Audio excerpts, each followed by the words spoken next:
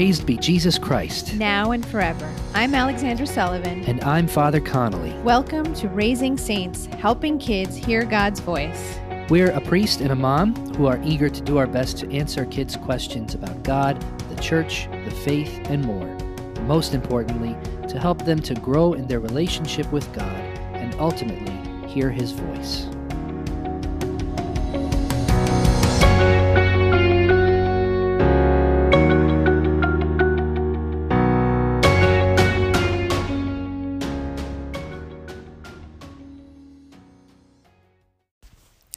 Hi everyone, it's Father Connolly. Can you believe it's Ash Wednesday already? My goodness. What a weird day, huh? That all Christians around the world are going to flock to their churches to have a priest or a deacon or some other minister put some dirt on their face. Right? That might look like kind of a strange day, but we're so used to it. This is such an integral part of our lives. But let's look at what's happening. You ever think about that ash that's placed on your forehead, right? The priest doesn't give you a little thumbprint or a star or a little circle or anything like that. No, he places the sign of the cross. He places the sign of the cross on your forehead. I used to think about that a lot as a kid, perhaps with a little bit of vanity. I would run around to all my friends and see, did the priest do a good job? How does it look? How does it look? And even sometimes, admittedly, if it was not the nice, crisp, clean cross on my forehead, I would go wash my face and try to get some more and do a better job, right? And even now as a priest, I'm finding that I practice my ash technique, if you will, because I want to give everyone a nice, good-looking cross on their forehead. What's so important about the cross, though? Well, a lot, right? The cross has to be at the center of our lives, and certainly is during Lent. Lent is a beautiful time for us to reflect on the cross. Now, of course, that's because it's on the cross that Jesus offers his life to save us. Jesus dies for us on the cross so that on Easter Sunday he might rise from the dead, proving that he's conquered sin and death and that in him we are promised eternal life and glory in heaven. We celebrate that in a beautiful way in what's called the Paschal Triduum, right? Holy Thursday, when we celebrate the Last Supper and the institution of the priesthood.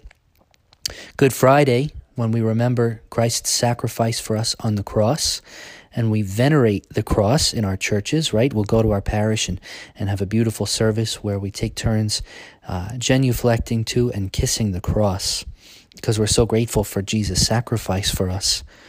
And then Holy Saturday, right? Culminating in the Easter Vigil, and then Easter Sunday, the day of the resurrection. So, Christ's sacrifice on the cross, certainly central for our whole lives as Christians, but especially during Lent, because Lent leads us to Easter. It leads us to the cross and the resurrection. Something else interesting about the cross, though. It's made up of two lines, right? There's one line that goes up and down, and that represents our friendship with Jesus, right? Because he's in heaven and we're here on earth. And so we talk about offering up our prayers, offering up our sacrifices, our relationship, our friendship with Jesus goes up into heaven and down from heaven to us. There's another line, too, that goes across, and that can remind us of our relationship with our brothers and sisters here on earth. So there's three things we focus on doing during Lent: prayer, fasting, and almsgiving, right? We know what prayer is, and fasting, that's when officially we'd say we have one regular-sized meal and then two smaller meals, which if they were put together on the plate, they're not as big as that other meal, right? Keep it simple. We just eat less than we usually would, right? And we offer that sacrifice.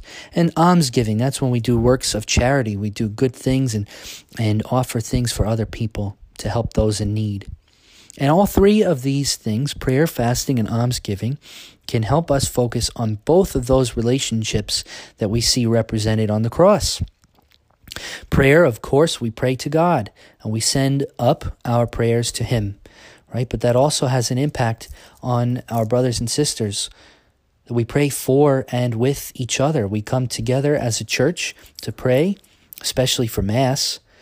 We pray for each other and in thanksgiving for each other. Fasting, when we fast, that's a sacrifice we can offer to God. And so that sacrifice is offered upwards, right, to Him in heaven. But also it reminds us of our brothers and sisters who are less fortunate than us and maybe don't have all of the things that we have and who might be going hungry. And almsgiving, of course, it's obvious how that reminds us of that line across, of that relationship with our brothers and sisters who are less fortunate than we are and whom we can help by our good charitable works. But that also goes up to God as well, doesn't it? He tells us in the Gospels, what you did for the least of my brethren, you did for me. So when we do something kind for someone else, we're doing that for Jesus too. Prayer, fasting, and almsgiving this Lent and beyond Lent can help us to love each other and to love Jesus.